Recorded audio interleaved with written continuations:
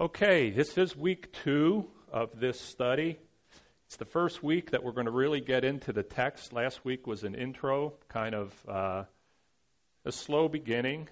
This morning we're going to have a few more meaty discussions. And it's the kind of thing that, you think intro, first 8 verses of a book. I said this last week, we have a tendency to sometimes quickly skip over those intro statements in the books that we read, that there's not much there for us. But as we will see this morning, there really is a lot that is there. And we could pick and choose what to focus on. And you may say, well, I wish you would have focused on this and not what you chose, because there really is a lot. And I did pick some things that I think were worth focusing on in those first 8 verses this morning. Some reminder of your notebooks. There's probably a couple different places where you might want to keep your finger in or your bulletin stuck in. If you go towards the back, the beige pages or tannish color, they are the weekly handouts. You might want to put one finger in the handout for this week, which would be the second tab of the tan pages near the back.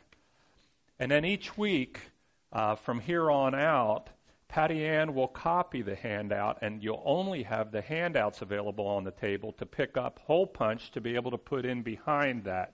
So week 3, you'll have probably a couple pages to put in back there.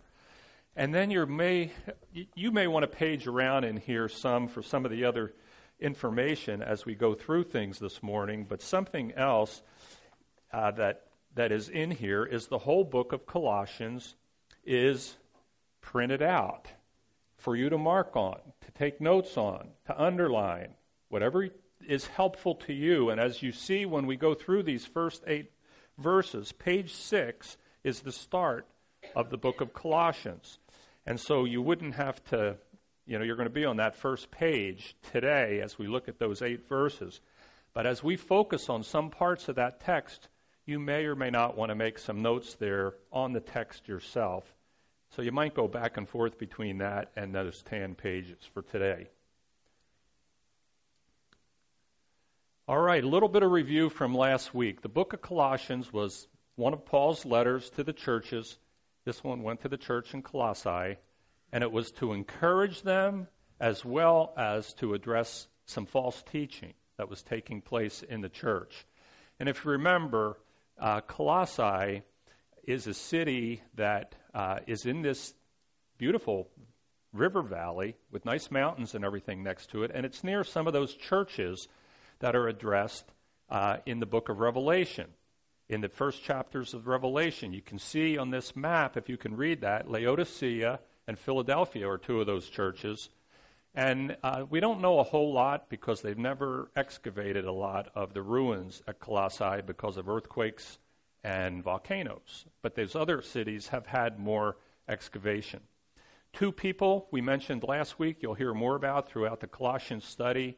The role of Epaphras. He was the person a Gentile, who was a disciple of Paul, who helped found the church in in Colossae. But he was with Paul when he wrote the letter from the prison in Rome. The person who delivered the letter was this man named Tychicus. Okay, so just a reminder of those things. And last week we talked about how we're going to try to use good Bible study methods, techniques, tools, and all that as we go through this.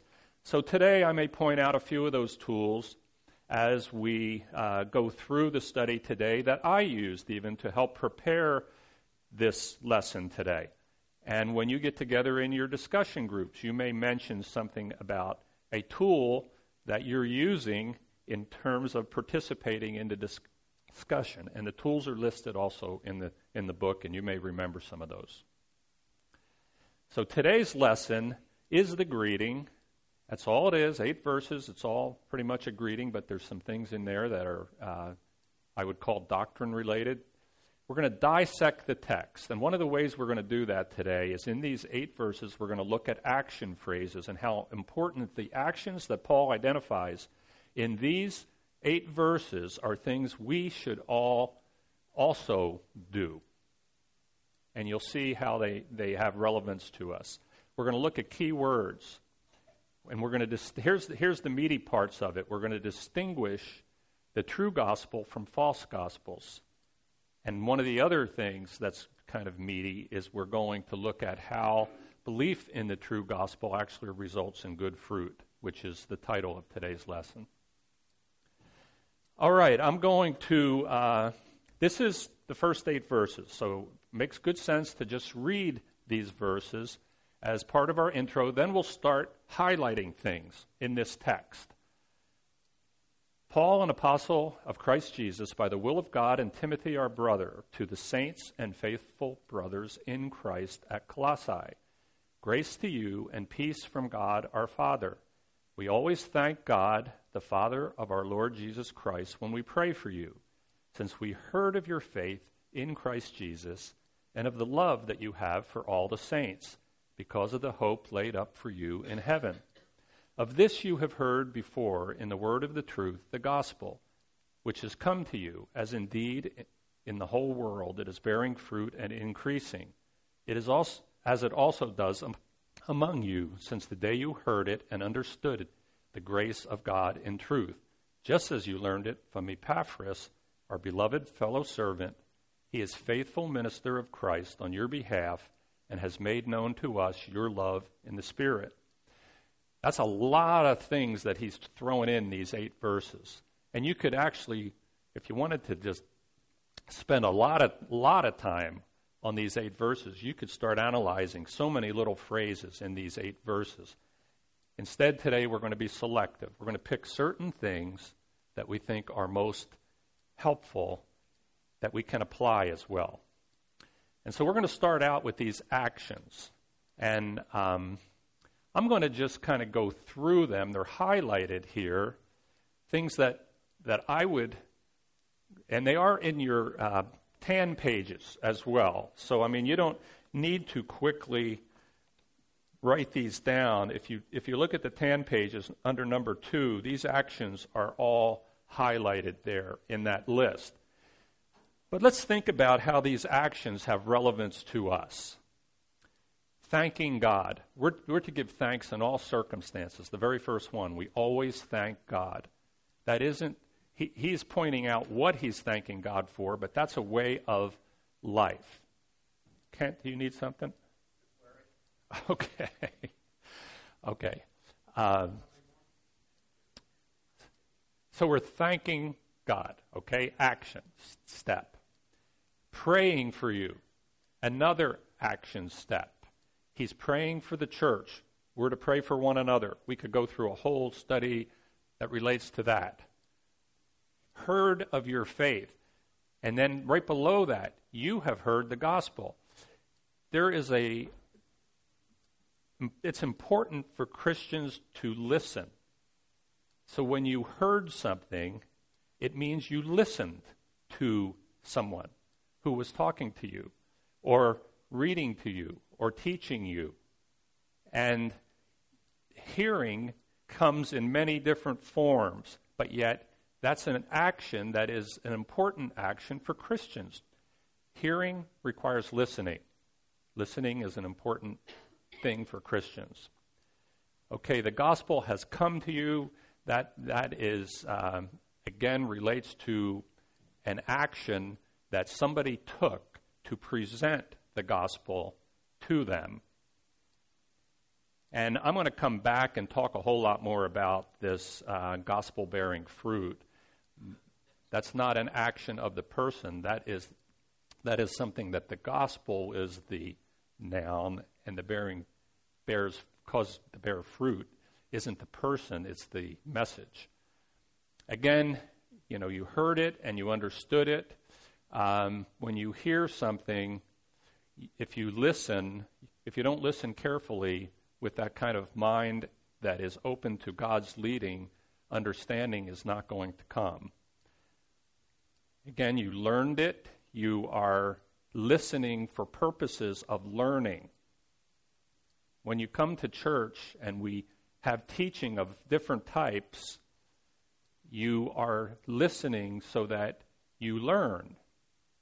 I mean, when you're sitting listening to me now, or Mike teaching, or Kent, or Larry, or whoever it may be, you are hoping to learn from it. Okay? So that has applicability. And then that, this is back to Epaphras, that he made known your love. So he is sharing information about the church with Paul. We have a responsibility also to share with one another, and that includes not just our material things, but what we know. So, I mean, it's a lot of actions. We could have spent a lot more time talking about each of these actions, but they're all there in this very beginning 8 verses. A lot of things that have relevance to us to live similarly as Paul, describes in these actions. Okay, so we are going to now look at key words. Again, this is not the discussion time, so I'm going to be doing a bunch of presenting. And the definitions, some definitions for these key words, we're not going to do full word studies on every one of these. We can't do that. But sometimes in your own study, you may want to do a more in-depth word study on some of these key words that you would come across to make sure you're fully grasping its meaning, and then within the context what its meaning may be. Today, all we're going to do is quickly go through, because these are key words, we're going to quickly review some of the definitions of these words before we get into some of the discussion of the key issues of the day. These are the key issues of the day, the ones that just got underlined and bolded. The true gospel, and the fact that the true gospel bears fruit. That'll be our 2 issues that we're going to spend time talking about and discussing later on. But for now, let's just go through these words quickly that are highlighted with respect to what they mean. Apostle. There's really 2 definitions here, but I think the definition within the context, he's talking about himself. So the apostle in this context is the 12 apostles plus Paul was added as the apostle to the Gentiles. And this meaning of apostle is a person who is personally called and sent by Jesus himself for special ministries, or to special ministry of evangelism, teaching. And these are witnesses of his life and resurrection. Now, there is another use of apostle in Scripture where it could refer to other believers. And again, I went to my Bible tool on this. I went to 2 or 3 different Bible dictionaries and tried to combine some meanings from these different Bible dictionaries to come up with what you'll see on the screen today. But envoys or ambassadors sent on a mission to speak for the Lord. So there are others who have that role of apostle. Saint. Depends on if you're in the Protestant church, we have a different view of a saint than what the Catholic Church has as a view of the saint.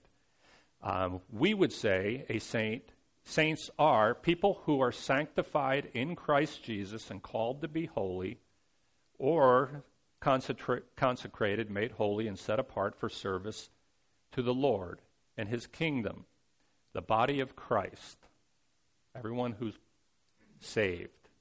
If you're in Christ, you are a saint, okay, from our perspective, not just the person who lives a good, holy life as judged by someone else, okay, because no one is perfect anyway if you go to that definition. Everybody falls short and sins. Grace. I'm sure you've heard various definitions, but here's sort of a combination definition taken from these Bible dictionaries. Grace is God's benevolent favor, blessing, and kindness arising out of his love for us, not because we deserve it or earn it. Okay? Peace. That's an interesting one. We would think we understand, but from a biblical point of view, it is a condition of order and harmony and fulfillment resulting from a right relationship with Jesus. a sense of well-being, and a clear conscience resulting from a restoration of fellowship with God. Remember, Ephesians says we were all enemies at one time.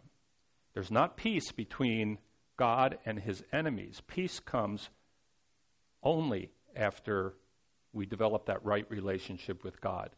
Peace returns. This is from a biblical perspective. Of course, there are other ways we could look at the concept of peace. Faith. Something, again, we all know, but yet let's just look at what we think that means from a biblical perspective.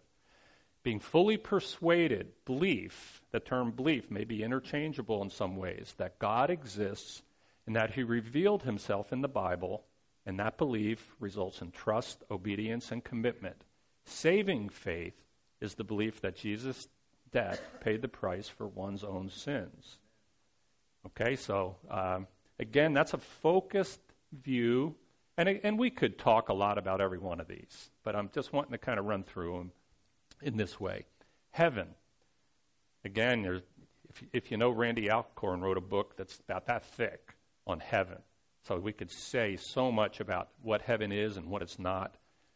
But simply, it's the place we will spend eternity with the Lord, where there is no sin or corruption. So the Lord's there, sin is gone. Sin cannot be there. Okay? World, another one of those things that have a lot of definition. This one I put the Greek word on there because you're probably familiar with that term, cosmos, although you may know it more with a C. But the Greek word is with a K.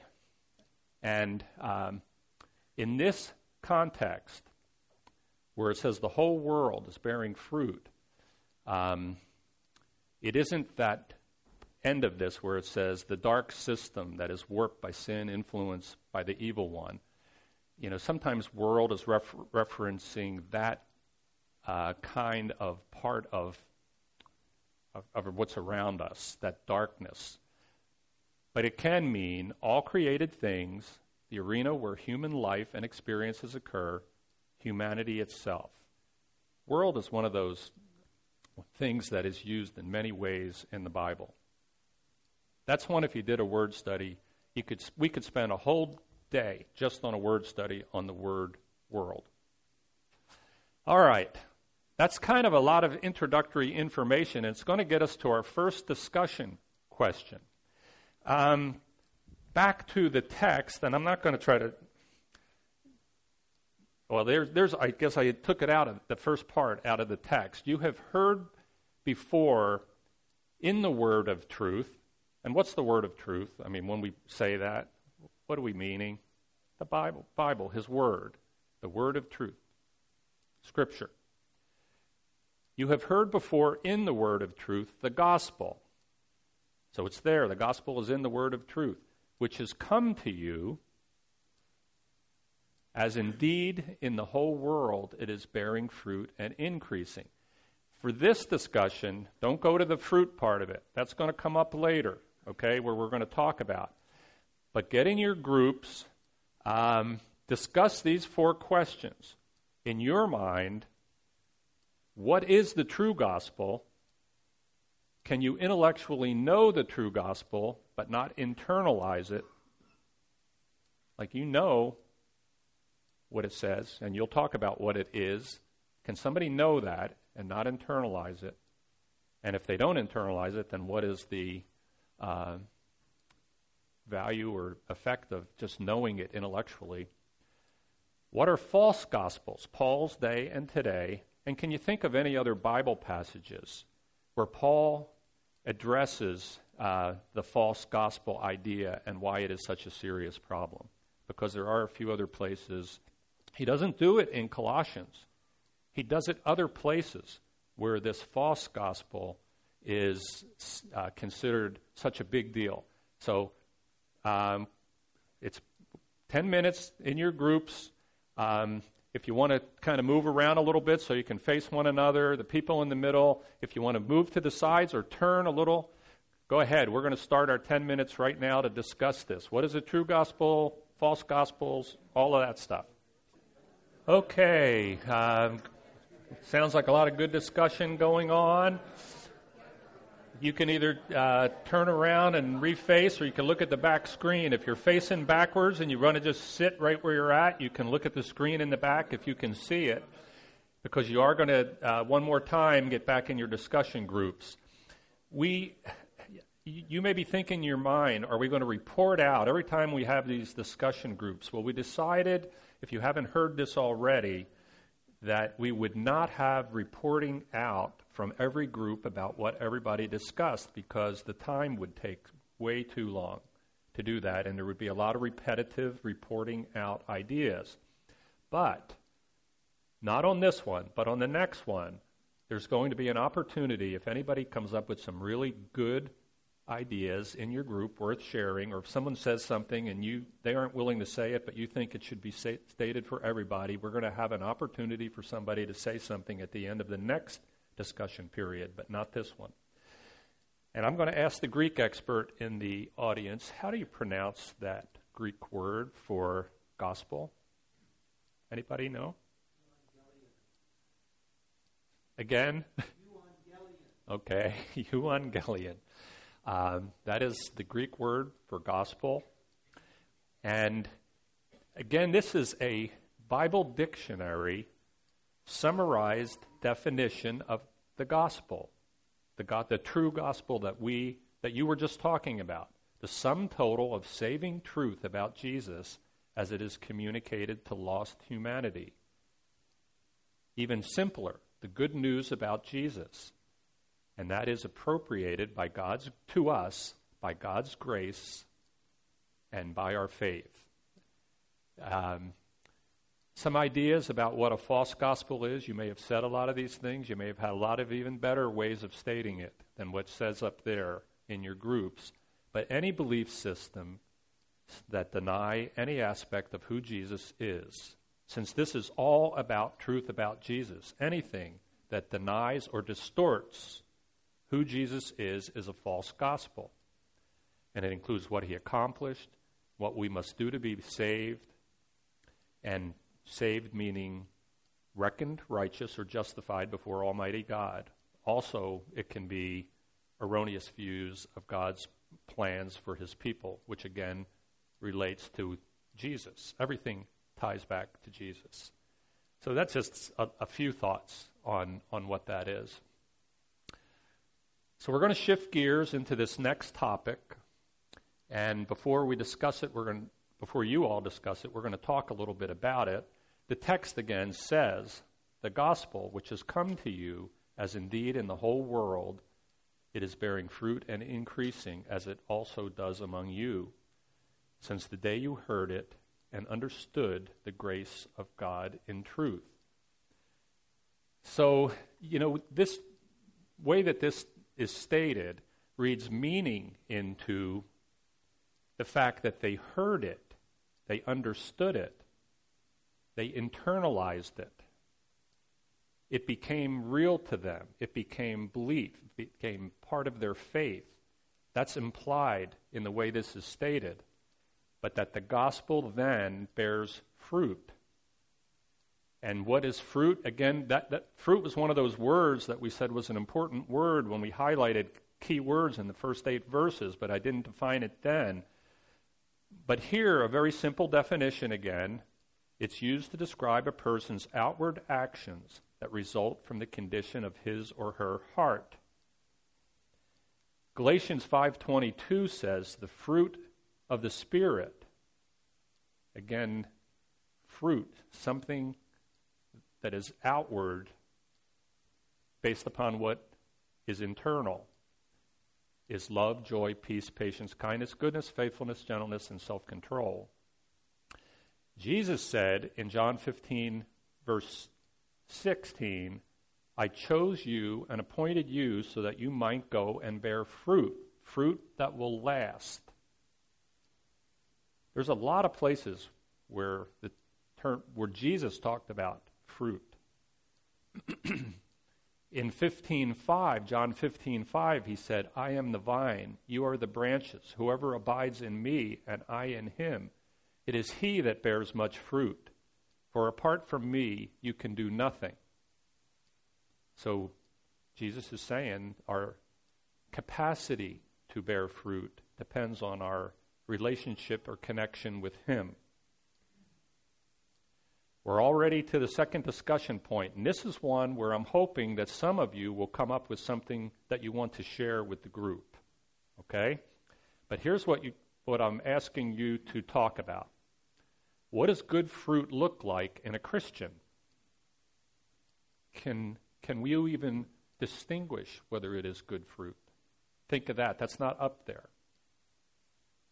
Can you actually see enough or know enough about that person to know whether it is good fruit from God's perspective? How do we abide in Jesus? Because Jesus said abiding in Him is a necessity to producing good fruit. So how do we abide in Jesus? And then tell one another about some good fruit you have seen in people you know, or what you would perceive as good fruit. And here's the real good one, where you could just talk about this all day. Can a non-Christian bear good fruit? Think about what Jesus said. He also said you would know them by their fruit. He said a good tree cannot bear bad fruit, and a bad tree cannot bear good fruit. Think about all these passages, and maybe look up some of them and talk about them as you discuss this. But go ahead and talk about these questions, and let's look at this for a minute, and I'll still open it up to more comments. But we already talked about this verse in Matthew 7, and we know from Galatians 5 that good fruit is produced by the Holy Spirit, submitting to the Holy Spirit that's in us.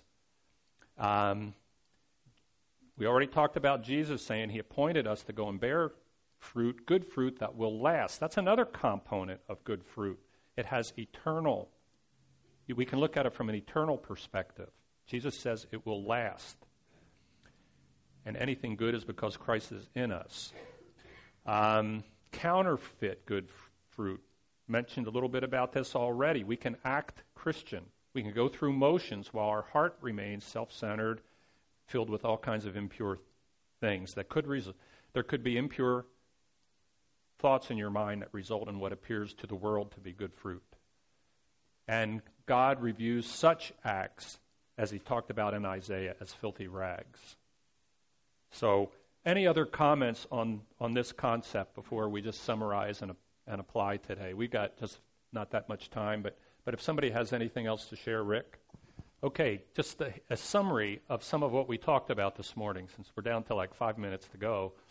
I think we learned that you hear the gospel. Someone has to share it with you, or you have to read it, and God also, you have to hear His voice and be drawn by Him. But somehow we're hearing it and believing it. Well, we're understanding it first. We're understanding the gospel. That's necessary. There needs to be understanding. In these first 8 verses, it talks about you understood it. You heard the word of truth, and you understood it. And then you believe it. And that's where faith and salvation comes in at that point. And then we hear that if you get to that point, you will bear good fruit. I had a conversation with Robin this morning. Do we really ever hardly bear good fruit? Even if we're saved, even if we're submitting at times to the Holy Spirit. Probably we are some, but often some of our good works may not be good fruit in God's eyes because we're doing it for the wrong reason. But, I came to the conclusion in that conversation with her that we all have these moments of submitting to the Spirit where good fruit it's real in us. And I think that's what Paul's teaching here. All over the world, the gospel is bearing good fruit. So, from an application and self-examination point of view, first, don't skip the greetings and intros in the books that we read. Study them, meditate on them, another practice. Try to understand it.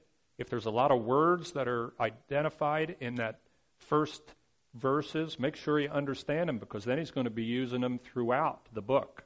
Make sure you know what it means within the context. Some of the tools that we use today that I used, I'll call it minor word study activity, where we looked at definitions. We used the Bible dictionary as a tool. We got into the text. We highlighted the text. We underlined the text. We tried to figure out what those portions of the text mean. I know I used the concordance in several places for the word fruit, for gospel. I didn't come back and those places where Paul talked about false gospels, Galatians chapter 1, I think 2 Corinthians 11, he talks about false gospels. And so I was using my concordance to turn me to those. So we're doing a little bit of inductive Bible study, meaning we're going to other passages of the Bible to help us understand things better. I used my Greek lexicon only once for the word gospel. But there's other Bible tools, too, that I may have even used and I'm not identifying them up there to prepare for this. So the questions to ask yourself from today is, do you understand? You heard the gospel. You definitely have heard it. Do you understand it? And do you believe it? And then, if you've gotten that far, in order to bear good fruit, Jesus said we have to abide in him. And are you abiding? Nobody answered the question about how do we abide in him. We don't have time to go into that in detail because we're down to like a minute left. But to produce and bear the good fruit, we have to abide in him. And that is a necessity. We need to maintain that relationship connection. And what gets in the way of that more than anything? Sin in our lives. If we're living a life of open sin, rebellion, if we're clinging to a sin, I'll just say this much today on the concept of abiding.